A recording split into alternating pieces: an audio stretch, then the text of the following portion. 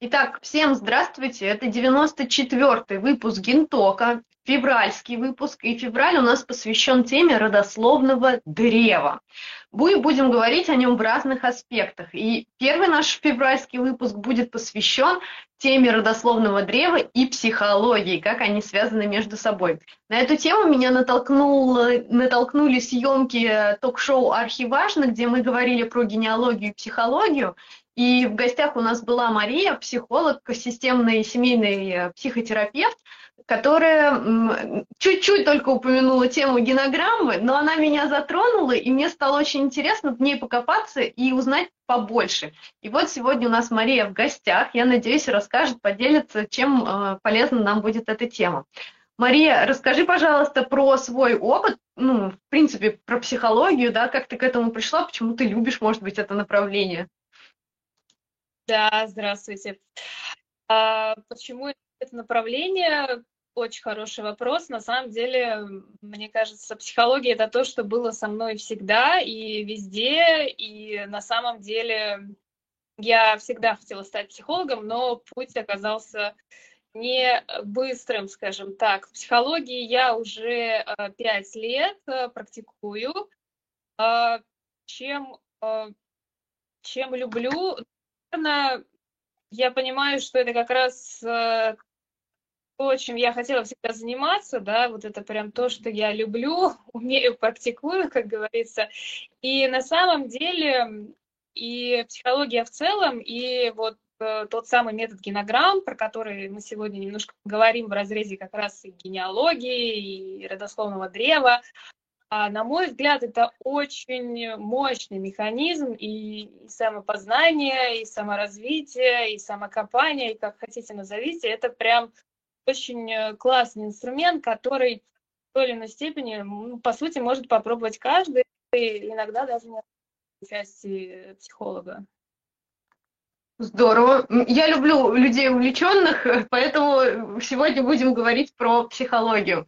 Ну, кстати говоря, генеалоги, которые занимаются именно документальным изучением истории семьи, то есть собирают документы, коллекционируют факты о своей семье, в большинстве своем я встречаюсь с таким подходом, особенно со стороны мужчин, что они говорят, психология — это все от лукавого, вот не надо смешивать наши четкие построенные факты с вашими домыслами, там, какими-то эмоциональными включениями, вот это вот разные вещи, вообще даже их не скрещивайте никаким образом. Но у женщин подход другой. Они все-таки больше как-то нацелены на то, чтобы эти факты в жизни применить, потому что сухие эти даты и цифры, по сути, нам ничего не дают, кроме гордости того, что мы смогли дойти умом и там найти их в архивах. Но, по сути, мы же можем эту всю информацию использовать для себя сегодняшних, чтобы развиваться личностно-персонально. Да, это правда, потому что существуют так называемые семейные установки, семейные мифы. Есть такое понятие, как трансгенерационная передача, память поколений, да, и это все вот как раз-таки, ну, даже не в психологии в чистом виде придумано, это все не от лукавого, да, если можно так сказать, это то, что на самом деле есть, это можно исследовать, закономерности, паттерны поведения, действительно какие-то иногда повторяющиеся сценарии родовые, повторяющиеся семейные установки, да, то есть это, ну, это все на самом деле есть, и, ну, здесь метод генограммы, да, это своеобразное, по сути, родословное. Единственное, что помимо как раз-таки вот сухих фактов, да, даты рождения, количество браков, количество детей и каких-то данных о том, где проживал человек, чем он занимался, помимо этого, с помощью генограммы, да, с помощью определенных вопросов и беседы составленной, можно выяснить о том, какие отношения были внутри семьи, да, какие установки были по отношению к детям, по отношению к тому, кто в доме хозяин, да, по отношению к тому вообще, как принято себя вести, как принято взаимодействовать с внешним миром. И иногда вот вся вот эта информация, мы даже не подозреваем об этом, а она на нас может влиять через 3-4 поколения, иногда и, ну, даже более дальше вглубь, скажем так. И в тот момент, когда как раз-таки мы изучаем это, да, мы понимаем это, анализируем, мы можем, ну, неким образом отделить это от себя, да, то есть, да, была такая семейная установка, например, и это было очень актуально для того времени, для тех людей, возможно, эта семейная установка позволила выжить вашей прабабушке, да, в сложные времена, но насколько эта же семейная установка или какое-то убеждение действительно реально сейчас? Поменялось время, поменялся контекст, мы другие. А установка иногда продолжает на нас влиять, и это не всегда про какое-то так хорошее расширяющее убеждение, зачастую это какие-то ступоры и ограничивающие нас факторы. Ну, да, я согласна.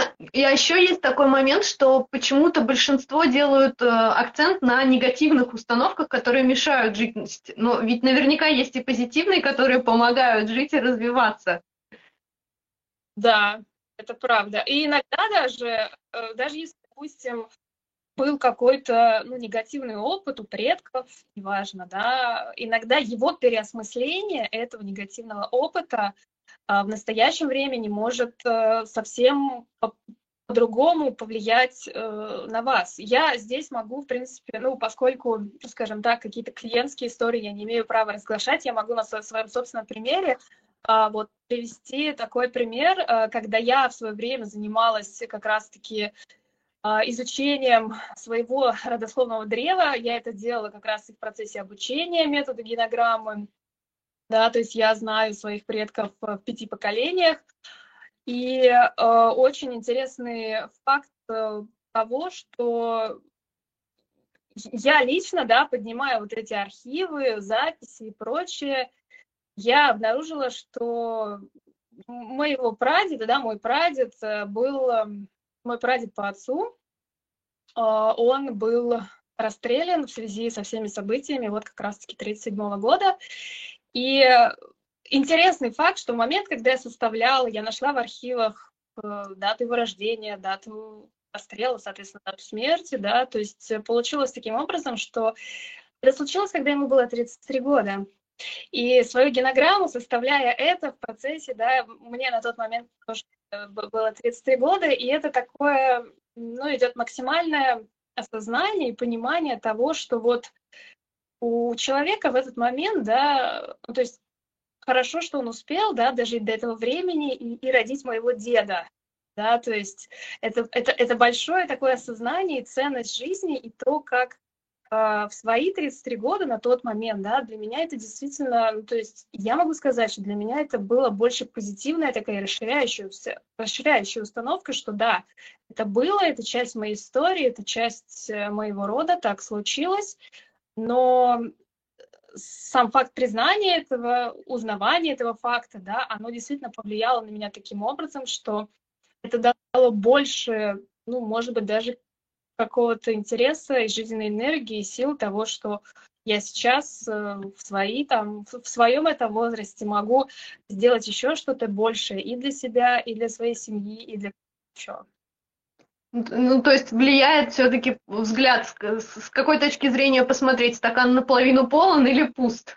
Да, ну то есть и это зависит, безусловно, это зависит от каждого отдельного человека, да, про то, как этот опыт переосмыслить, да, понятно, что здесь это подсветить можно по-разному, но еще раз повторюсь, на мой взгляд, любой, даже самый негативный, самый сложный опыт, который пришлось, допустим, пережить предкам, там, нашим прадедам, дедам, неважно, да, его можно переосмыслить для себя по-другому. Из этого можно извлечь ну, выводы, смыслы и ну, какой-то, может быть, даже особый заряд вот этой энергии для себя.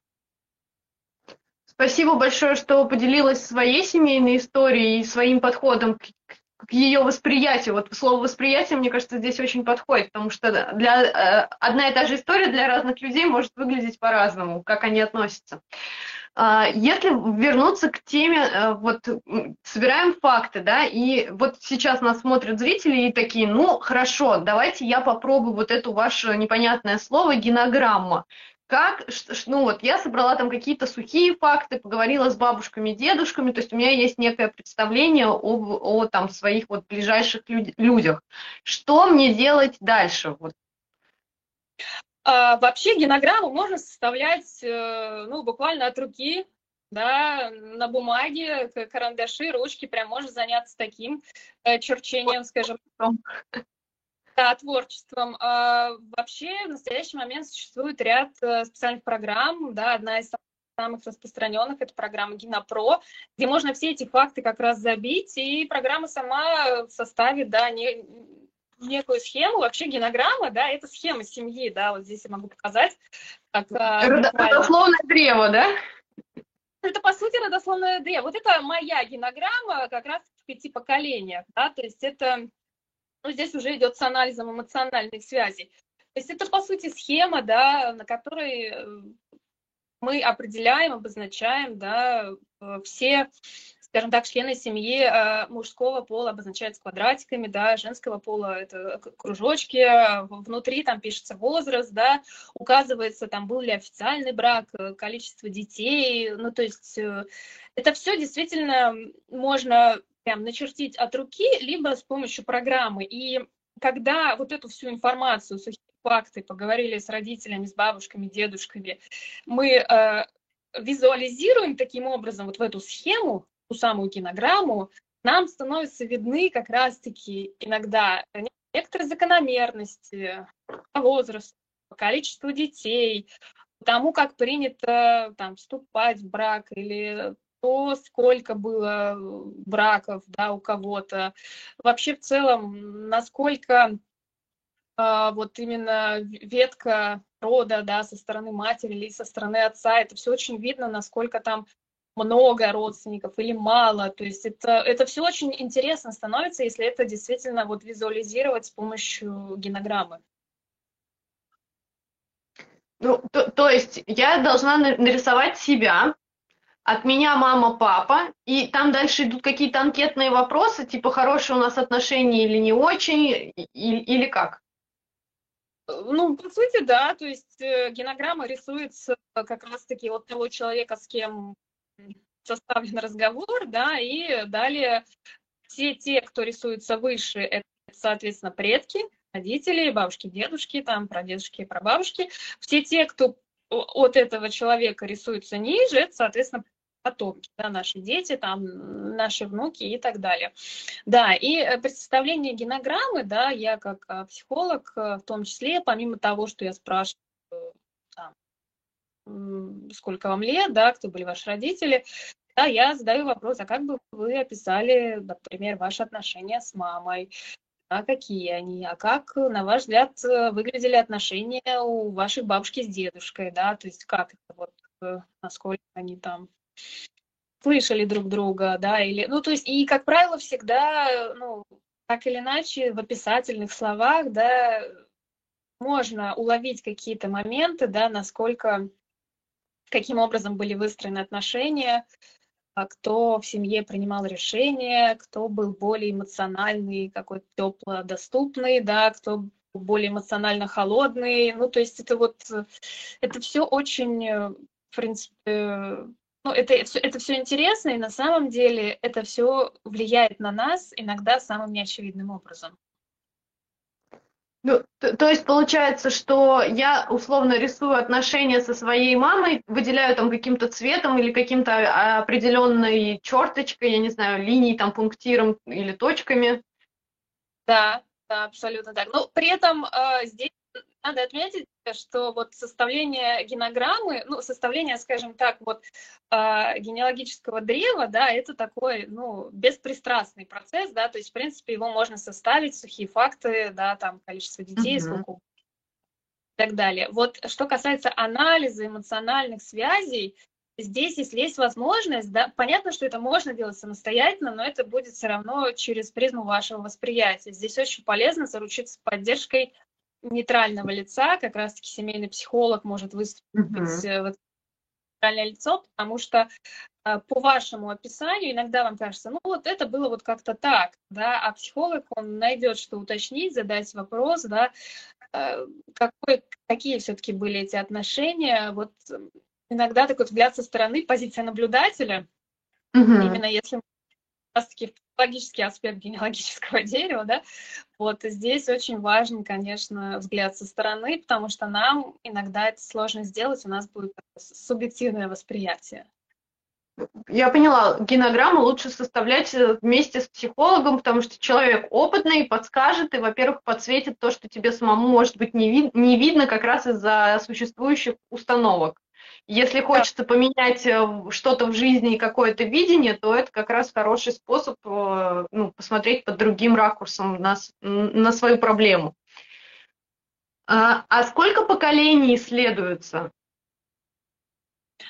столько, сколько обычно знает, помнит. Это если мы говорим в рамках, ну, какой-то сессии с психологом, понятно, что туда люди идут с каким-то запросом, они редко идут туда с целью я хочу знать своих предков и Мгм. разобраться в их установках, то, как они влияют на меня. То есть слов вот человека, кого он помнит, да, ну, как правило, в стандартной ситуации человек помнит, ну, то есть 3 поколения, да, то есть вот он, родители, бабушки, дедушки. Редко кто прабабушки, прадедушки, да, то есть это достаточно редко, поскольку, ну, там, зависит от того, в каком возрасте человек добрался к психологу, да. И здесь, если брать, ну, как бы с другой стороны, да, то есть если у вас уже есть, допустим, генеалогическое древо, и это там 5-7 и вдруг больше поколений, то вот здесь как раз можно зайти с обратной стороны, да, и уже подготовленными, допустим, прийти к психологу. Это, мне кажется, будет более интересный процесс, если там уже эти данные есть. Мгм. А есть ли смысл, допустим, я не застала свою прабабушку, но я могу расспросить свою бабушку о том, какие отношения у них были с ее матерью и с ее бабушкой. Вот, то есть я не свидетель этих отношений, я узнаю только через ее восприятие. Есть ли смысл анализировать эту информацию? Да, безусловно. Ну, оно, как правило, так и происходит, потому что, ну, все равно это все будет со слов человека, да, там, с чем работаем, и понятно, что он мог не знать там бабушку или прабабушку, но про то, там, что мама говорила, да, своей маме, или как мама себя ведет, да, конечно, это все очень важно. И ну, здесь зачастую мы этого не ценим, к сожалению, пока как раз-таки живы предыдущие старшие поколения, но вот всем тем, кто как-то интересуется своей историей, семьи, рода и действительно хочет понять, возможно, есть ли там установки, влияющие на вас, и в целом как-то сохранить вот эту ценность, донести до следующих поколений, очень бывает полезно как раз-таки беседовать вот с бабушками, с дедушками, с тетями, с дядями, с любыми старшими родственниками, которые могут что-то рассказать про других родственников, еще более старших. Это всегда очень, очень ценно и важно, мне кажется. Ну, я тоже тут вот вспомнила, захотела поделиться своим опытом. Я несколько лет назад, когда начала активно заниматься составлением родословной, я проводила интервью с дедушкой с моим, и мы вместе с дедушкой поехали к его сестре в гости, где живет сестра и старший брат дедушки. И я и с ними говорила, задавала вопросы про историю и все такое. И пообщавшись и со своим дедушкой, и с его братом и сестрой, у меня сложилась картинка жизни моего дедушки. И я Да, вдруг поняла, ну, откуда, что, и как это повлияло на моего папу, его сына. То есть я прям увидела закономерность, цепочку, и я думаю, ах, вот почему у меня папа такой, ах, вот почему у нас с ним вот такие взаимоотношения, потому что я в каких-то моментах его не понимала. Но пообщавшись с дедушкой, я поняла, что он влиял на моего папу, а папа, соответственно, ведет себя как ведет из-за вот этого всего. А у дедушки тоже есть своя причина, почему он себя так вел. И то есть это цепочка, уходящая куда-то вглубь, которую ну, вот сейчас уже невозможно всех достать из этой цепочки, но то, что сохранилось, оно влияет и на меня, на мое отношение. Я помню, у меня просто был катарсис, какое-то открытие, и меня так отпустило, и я, ну, я перестала там обижаться на папу или еще что-то. Я такая, ну, он такой, какой он есть. Ну, вот его не переделаешь, у него есть на это свои причины. да, это очень классный пример к вопросу о том, зачем вот вся вот эта ваша психология, зачем это изучать? Вот очень два важных слова катарсис, и меня отпустило. Это действительно, когда что-то во взаимодействии между нами, допустим, и родителями, да, или как в твоем примере, там, между тобой и твоим отцом, и мы как-то к этому относимся, и мы как-то в этой ситуации, да, что-то оцениваем, пытаемся выстраивать диалог. Но когда мы понимаем вот эту всю цепочку событий, да, что твой папа когда-то тоже был ребенком, да, его воспитывал вот твой дедушка, и твой дедушка когда-то был ребенком, да, и там влияет все, и порядок рождения в семье, там старший он был, младший, и то, в какой период он родился, что в этот момент происходило в семье, в мире и так далее. И когда вот мы укладываем вот это, оказывается, вот так, вот так, вот так вот это влияло, мы себе это как будто бы объясняем, действительно во многих моментах удается вот переосмыслить, да, то есть это не значит, что мы сможем что-то изменить в прошлом, или мы будем как-то пытаться, не знаю, наладить отношения с папой, или как-то папу там улучшить, или еще что-то, это невозможно. Но вот эта позиция как раз взрослая, вот переосмысление, да, и как раз в эти моменты очень много отпускает, очень много такой рефлексии, и по-разному, ну, то есть мы понимаем, что, а дальше у меня есть выбор, как действовать, что из этой цепочки событий, условно, я возьму как свою силу, да, как какую-то установку ценную для меня, а что я вот оставлю там, потому что это была их жизнь и их опыт. Ну, и я, кстати, тоже для себя сделала вывод, что там определенные отношения с папой непростые. Они во мне воспитали некую силу, которая сейчас мне помогает в некоторых обстоятельствах. И я прям реально благодарна. То есть, если раньше я там думала, ах, вот так плохо, то сейчас я думаю, я благодаря этому вообще-то стала сильнее. Да, это правда. И еще тогда вот такой вопрос, все ли психологи занимаются генограммами или нет? То есть, если сейчас нас послушают, решат, что надо вот с психологом заняться генограммой, во-первых, это Мария Триерс, которая у нас сегодня в гостях, ее контакт будет в описании к видео, а во-вторых, в принципе, вот это такая повсеместная практика или это каждый сам для себя выбирает? На самом деле нет, это генограмма, это вообще один из методов, один из инструментов психологического консультирования, да, и его можно применять, скажем так, ну, в рамках разных подходов, да, то есть это как отдельный метод сам по себе, не все психологи используют его, это правда, и, ну, здесь, поскольку я отношусь к системным семейным, да, специалистам. Вот у семейных психологов, у системных семейных именно, очень часто это один из рабочих методов, потому что как раз-таки, ну, по сути, генограмма — это некая система, которую тоже можно... Вообще семья — это система, да, которую мы анализируем методом генограммы, которая позволяет визуализировать вот эту систему, которую мы изучаем, и с помощью которой мы пытаемся ответить на вопросы, на запрос клиента. Да-да, я слышу. Все нормально со связью. Да? Все, отлично. Я боялась, что пропала. Я поняла, что и разные варианты. А есть ли такой опыт у тебя работы со школьниками? Я просто очень удивилась, когда однажды школьный психолог мне сказала, что дети, у которых есть трудности в поведении в школе, ну, то есть они там дебоширят или еще что-то, их отводят к психологу школьному. Я вообще удивилась, что есть школьные психологи. И этот школьный психолог вместе с ним садится и составляет генограмму. И вот после этого психологу становится все понятно. Это правда, что поведение детей, оно всегда вторично. Да? Особенно нежелательное поведение детей — это, скажем так, такой симптом в системе. Поэтому действительно зачастую, я не знаю, все ли школьные психологи владеют методом именно генограммы, но это очень такой показательный, быстрый, наверное, способ понять, а что, вот откуда растут ноги у такого поведения ребенка, потому что действительно на это могут влиять отношения в семье, отношения между родителями, могут влиять на поведение ребенка, как бы это вот не очевидно, да. Поэтому, да, я считаю, я часто использую в работе с семьями, когда ко мне на прием приходит семья, и часто это запросы, если мы говорим про младший школьный возраст, про дошкольников, про младших школьников, очень часто много запросов как раз-таки связанных с поведением ребенка, когда кто-то обращается из родителей, мама или папа, озвучивает проблему, я немного опрашиваю, да, и говорю, хорошо, тогда приезжайте всей семьей.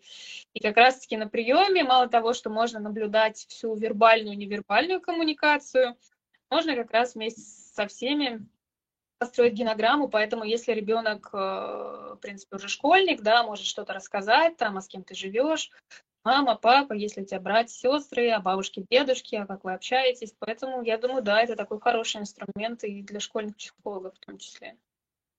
Ну, и у меня сразу вопрос. Я так подозреваю, что, скорее всего, в поведении ребенка виноваты родители, то есть родителям надо что-то менять в отношениях. Вот все ли родители готовы это принять или нет? Но, на самом деле не все, это правда. Поведение, нежелательное поведение ребенка, действительно, там из всего количества, ну, буквально единичные случаи, да, это действительно, где помощь логическая какая-то нужна именно ребенку. И тогда это действительно там отрабатывается либо в игровой терапии, если это маленький ребенок, ну и так далее. Но, как правило, в большинстве случаев действительно поведение ребенка там не то, чтобы родители виноваты, но это то, что влияет на ребенка, да, то, что происходит в семье, внутри семейных отношений и так далее. Для многих это становится таким сюрпризом, и не все готовы это слышать, не все готовы действительно, не все взрослые готовы разбираться с собой, со своими отношениями с партнером, поэтому есть, которые действительно с благодарностью откликаются и действительно пробуют что-то менять, и нежелательное поведение ребенка само с собой куда-то действительно испаряется. Проходит, убирается корень проблемы, и Да, проблема исчезает. да, это правда. Я поняла, что генограмма, сейчас я просто такие краткие итоги смысловые подведу для наших зрителей в том числе. Генограмма – это способ составить это даже так, родословное древо эмоциональных взаимоотношений внутри семьи. То есть даже если… Да? Нет?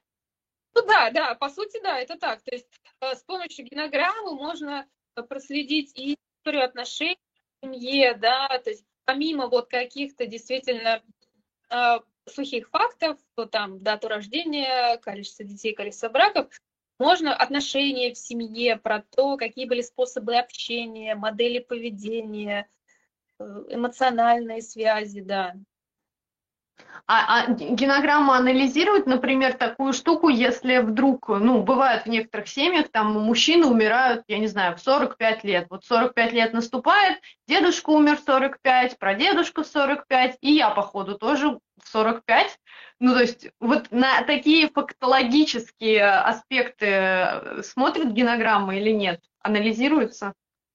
Да, все, что связано с цифрами, с возрастом, да, то, что ты сейчас привела в пример, это называется синдром годовщины именно вот в семейной системе. И это тоже можно увидеть в генограмме и проанализировать, и действительно показать, подсветить человеку, что вот как-то как-то не так вы себя чувствуете сейчас, потому что вот есть Мгм. ощущение, это что-то, что передавалось, но это не значит, что с вами сейчас случится ужас, кошмар или что вы умрете. Нет, это абсолютно ни о чем не говорит, но важно как бы это вот отделить себя в этом смысле, да.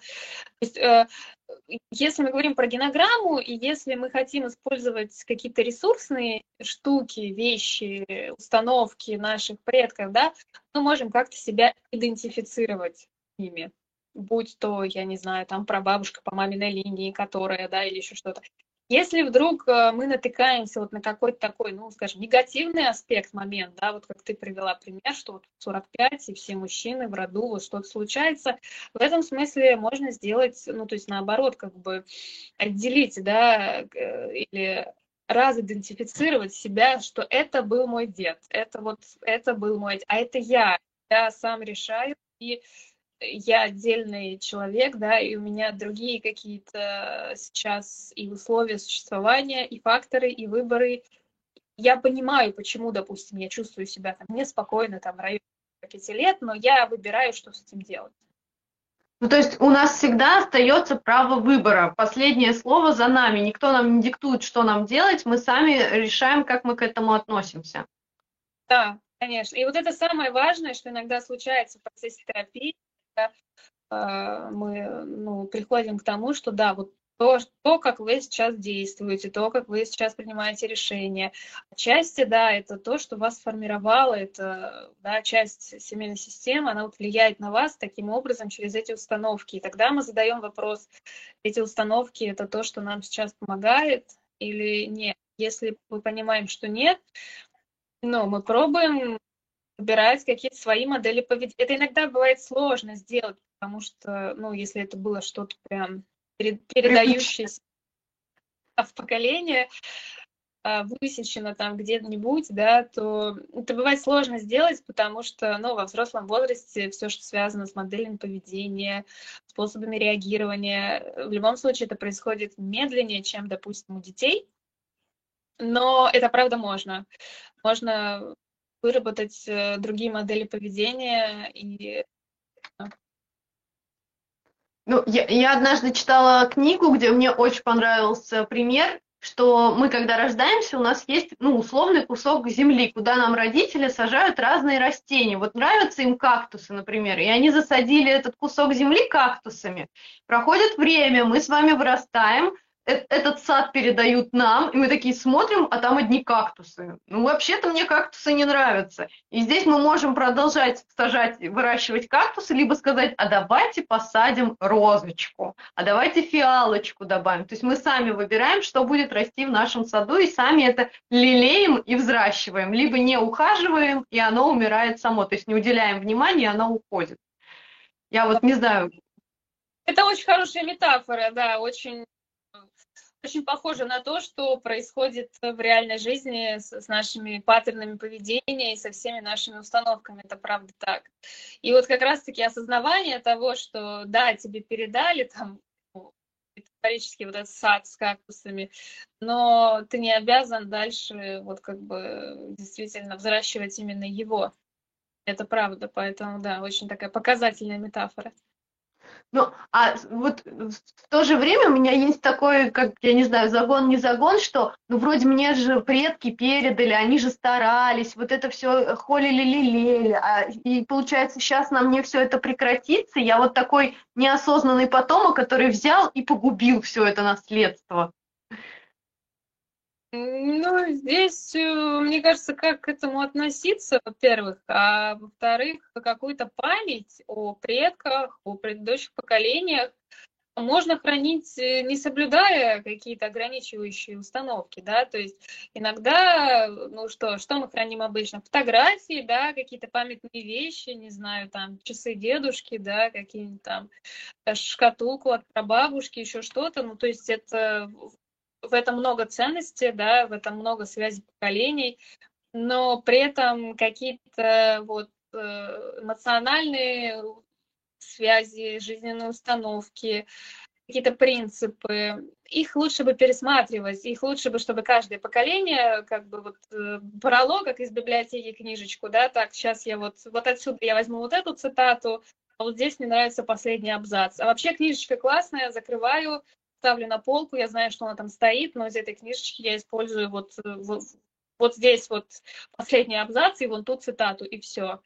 И поэтому, да, таким образом, с одной стороны, мы прикасаемся к этому, храним память, но какие-то вещи, которые ограничивают нас, наши действия, мышление, способы реагирования в сегодняшнем дне мы с собой не забираем.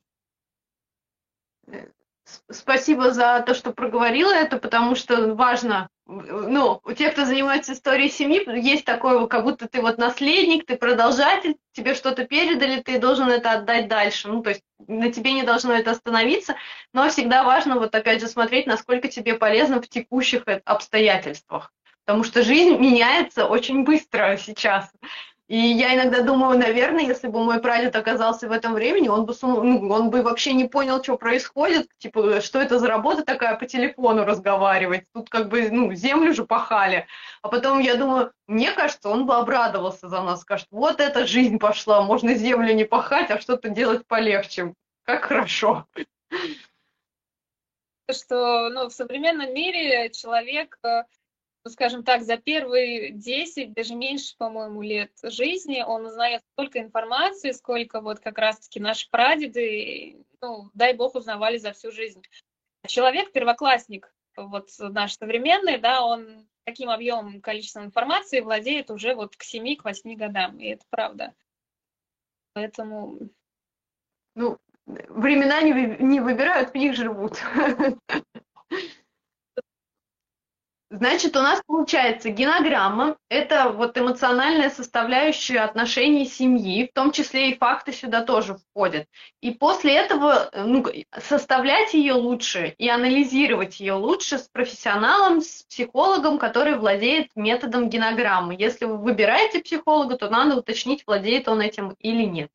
И, наверное, этот способ больше всего подходит людям, как раз которые занимаются семейной историей. Это поможет, мне кажется, и продвинуться в изучении семейной истории в плане фактологии, пойти что-то уточнить, какой-то вопрос, и проанализировать то, что мы уже собрали, и чтобы оно принесло нам действительно пользу в настоящем времени.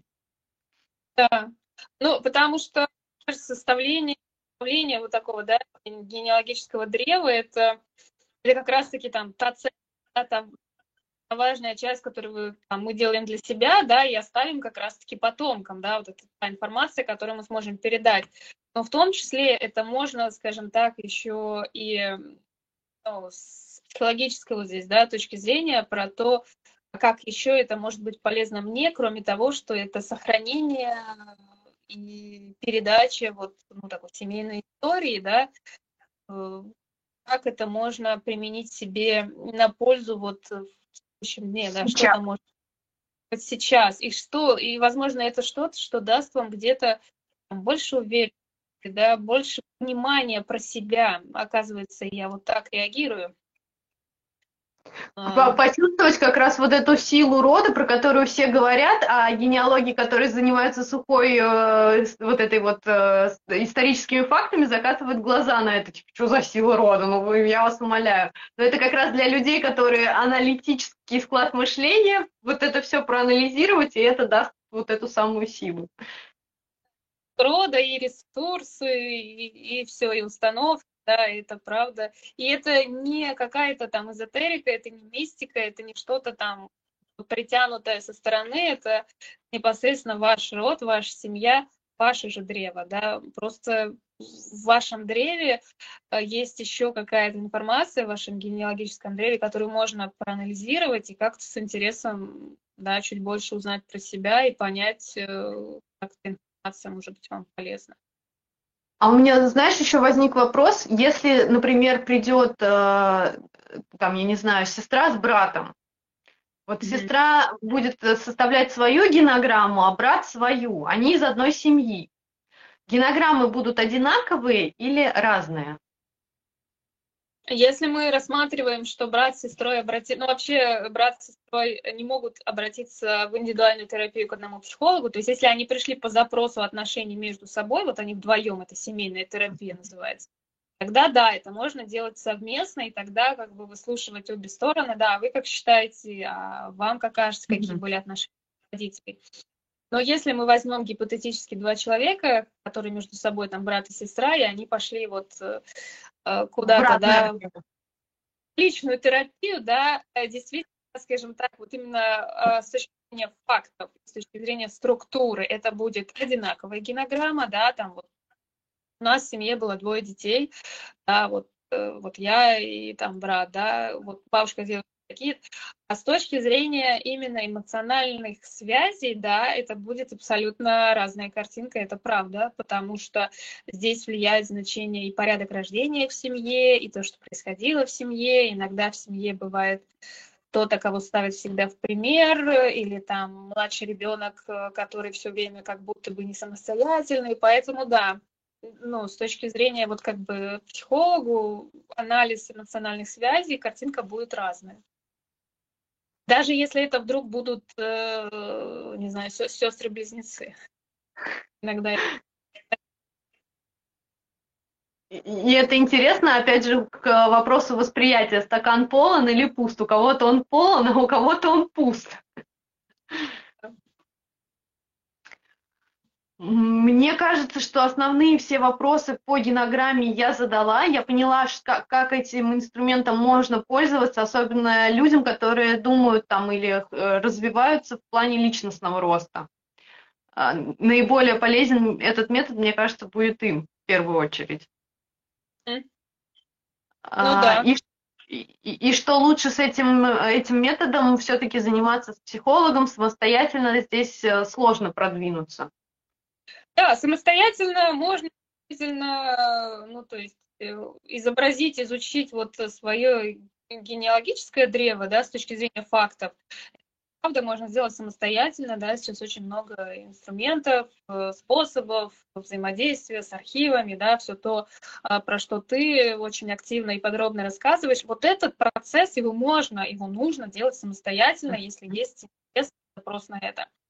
Но если вы хотите понять действительно чуть больше с точки зрения вот взаимодействия, отношений, способы общения, да, распределения функций, поведения в семье, эмоциональные связи, вот это все лучше анализировать, конечно, с психологом, потому что самостоятельно да, отчасти можно делать, но будет достаточно такой субъективный взгляд на это.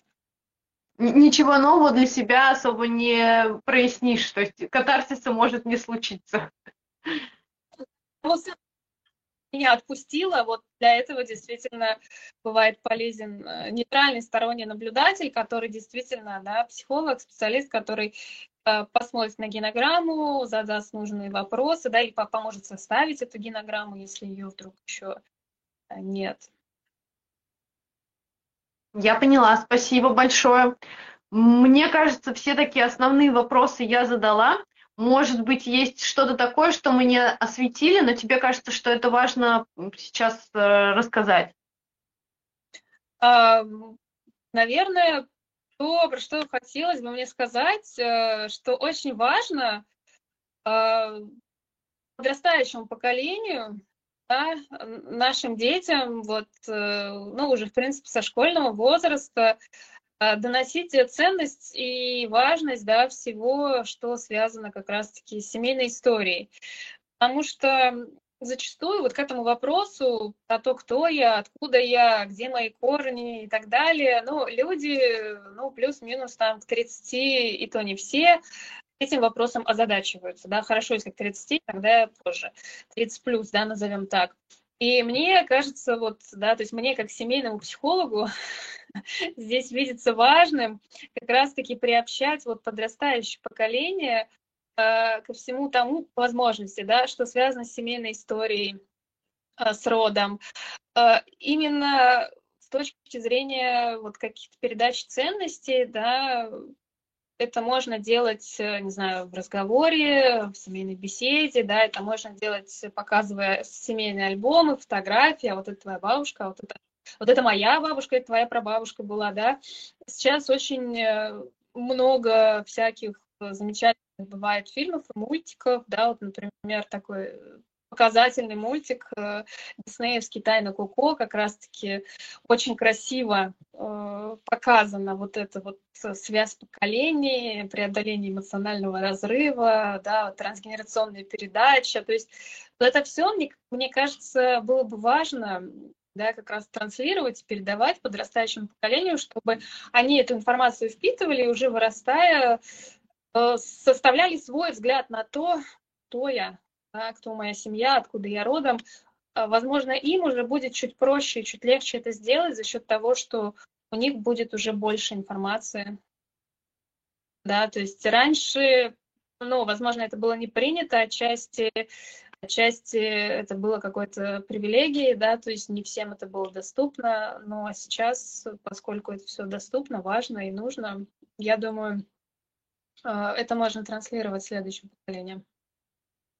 Да, важную вещь ты сказала, но у меня сразу всплыли многочисленные истории, связанные с особенностями современной жизни, назовем так. Я вот прям хочу задать этот вопрос, потому что наверняка будут зрители, может, ну, будут. Я периодически провожу лекции в университете среди первокурсников, и мы с ними составляем родословное древо. И обязательно в каждом группе, каждый год 2 или 3 или даже 4 человека находятся тех, кто вообще ничего не знает про своего отца либо дедушку. Потому что был развод там родителей в раннем возрасте, отношения прекратились, и ничего в принципе не известно. И для некоторых это прям такое травмирующее, ну, им кто-то спокойно к этому относится, кому-то неудобно, и даже смотреть туда не хочется. И вот что делать в этом случае? Ну, если, скажем так, на этот вопрос, если человеку с этим нормально, да, то ничего не делать. Но если такой человек в какой-то момент, повзрослев, не знаю, дойдет до психолога, да, то, что я бы в первую очередь сказала, как семейный психолог, это, ну, то есть это называется как раз-таки тот самый эмоциональный разрыв. И, казалось бы, вот, ну, как бы отношений там с отцом или с дедом, их в принципе нет, и вроде бы вот как бы нет отношений, нет проблем. Но на самом деле существует эмоциональный разрыв, и он иногда влияет даже больше и сильнее, чем какие-либо отношения. Да, то есть поэтому вот частью моей работы, да, в терапии с клиентами, то есть я всегда объясняю, что это такое, и я по возможности предлагаю, понятно, что решает сам клиент, преодолевать эти эмоциональные разрывы, если такая возможность есть. Даже если вдруг человека уже нет в живых, это важно сделать, да, то есть если человек жив-здоров, да, попробовать найти какие-то данные, информацию, телефон, адрес, попробовать связаться, не с целью, чтобы там что-то исправить или там резко как-то начать общаться с отцом, если его вдруг не было в вашей жизни. Но это правда бывает важно сделать, преодолеть вот этот эмоциональный разрыв, и это правда оказывается, ну, очень ресурсное такое значение, да, это влияет на разные сферы жизни, иногда даже непредсказуемым образом, но, как правило, всегда в положительном ключе. Если человека уже вдруг нет в живых, это тоже можно сделать как раз-таки через общение с теми, кто, допустим, знал, или через изучение там, того места, где он жил, где он работал, да, ну хоть что-то про него узнать, где там захоронен, попробовать съездить туда, это тоже является эмоциональным, вот преодоление вот этого эмоционального разрыва. Ну, я тут тоже хочу поделиться своей историей, потому что у моей бабушки родители развелись, когда ей было там год или 2. И когда я опрашивала бабушку, она всегда ну, я чувствовала прям обиду в голосе на отца, что вот так вот получилось.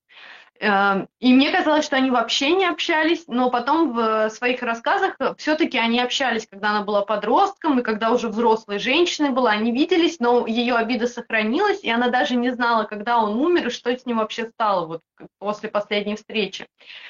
И я воспринимала его через ее видение. То есть она говорила, он там плохой. И я такая, да, он плохой. А потом я посмотрела мультик «Тайна Коко». И мне на тот, по-моему, мультик 17-го года, то есть мне уже там 25 с лишним лет было. И я подумала, а что, если он плохой только для бабушки? А Да. так по жизни, может быть, он и нормальный человек, вот просто в данных обстоятельствах у них так сложились отношения. Я-то тут при чем, как бы? И я так подумала и думаю, надо мне эту ветку тоже изучить. Я, в общем, со своими ходами-выходами вышла на его родственников, на его, получается, племянников. Я их нашла, мы познакомились. Я думала, они меня знать не захотят, но они меня приняли как родную, как члена семьи, показали, что, как, чего, показали фотографии его родителей, то есть моих прапрабабушку, прапрадедушку я впервые в жизни увидела. Я поняла, откуда у меня этот цвет волос, что он идет как раз от прадедушки. И то есть и мне это реально придало сил. И в моем древе, которое было вроде бы гармоничное, но вот здесь такое белое пятно посередочке было, оно заполнилось, и это реально придало мне сил. И да, у бабушки отношение, в принципе, не особо поменялось к ее отцу после моих рассказов. То есть она его не решила, это ее право выбора, я ее не заставляла. Но для меня это получилась достаточно ресурсная история с хорошим таким примером. Да, это очень классно. Это очень здоровский пример. Была это белым пятном, да, я очень часто, я очень часто называю это, вот чтобы там не было черной дыры, да, то есть когда клиент, мы доходим до этого, и клиент спрашивает, ну а зачем мне это преодолевать? Эмоциональный разрыв, ну не было его там в половине моей жизни, ну не будет в половине следующей. И я пытаюсь объяснить это вот через то, что, ну, как минимум вы будете знать, кто ваш предок, даже если вы не хотите иметь каких-то там отношений, общаться. Это важно сделать, чтобы там не было вот этой черной дыры, чтобы там было что-то, на что можно опереться. Если вдруг это не очень ресурсная история, то просто воспринять это как факт, да, того, что вот этот человек был, вот он сделал такой выбор, он так поступил, и на то были свои причины. Это действительно очень важно бывает во взрослом возрасте составить свою точку зрения на каждого, допустим, родителя. Если вдруг родители развелись, когда ребенок был слишком маленький, ребенок остался с одним из родителей. Вот когда ребенок вырастает, очень важно, если есть такая возможность, обязательно составить свою точку зрения на происходящее и выстроить отдельные отношения с мамой, отдельные отношения с папой. Это может быть очень ресурсно. Ну, и еще, мне кажется, сюда же можно добавить истории, когда предок, на наш взгляд, поступил неправильно. Это там либо бывают убийцы, ну, это вот прям такой, там, я не знаю, садисты, еще кто-то, ну, в общем, с такими отрицательными наклонностями, с которыми и тебе не хочется ассоциировать себя с ними, как бы иметь общее что-то. Но вот, может быть, сможешь сформулировать, как к этому относиться? Потому что я знаю даже людей, которые боятся заниматься историей семьи, потому что вдруг что-то всплывет. Мгм. Здесь можно относиться к этому по-разному. Важно, что, то есть не обязательно идентифицировать, да, опять-таки возвращаясь вот к этому понять, не обязательно идентифицировать себя с каждым своим предком, да, но на то, что произошло, и на то, какие поступки они совершали в тот момент, на них, ну, то есть у них был какой-то свой выбор, возможно, а возможно, и не было выбора, да, влияли какие-то обстоятельства жизненные, внешние, мировые, там, государственные, да, и действительно бывают очень, ну, какие-то негативные события и негативные аспекты в роду с точки зрения того, что это могли быть разные люди, и поступали они по-разному. Но все равно, так или иначе, да, это часть вашей семейной системы, и нет смысла ее замазывать, нет смысла исключать, потому что, ну, это не работает так. Ну, опять же, убери одно звено, и вся система рассыпется, тебя не будет, в принципе. С этим надо смириться и просто это принять. Это просто принять, что это часть какой-то далекой или недалекой, может быть, для вас истории. Ну да, и у всех, мне кажется, есть такие истории, за которые ты не особо гордишься которыми, но без которых тебя бы здесь не было.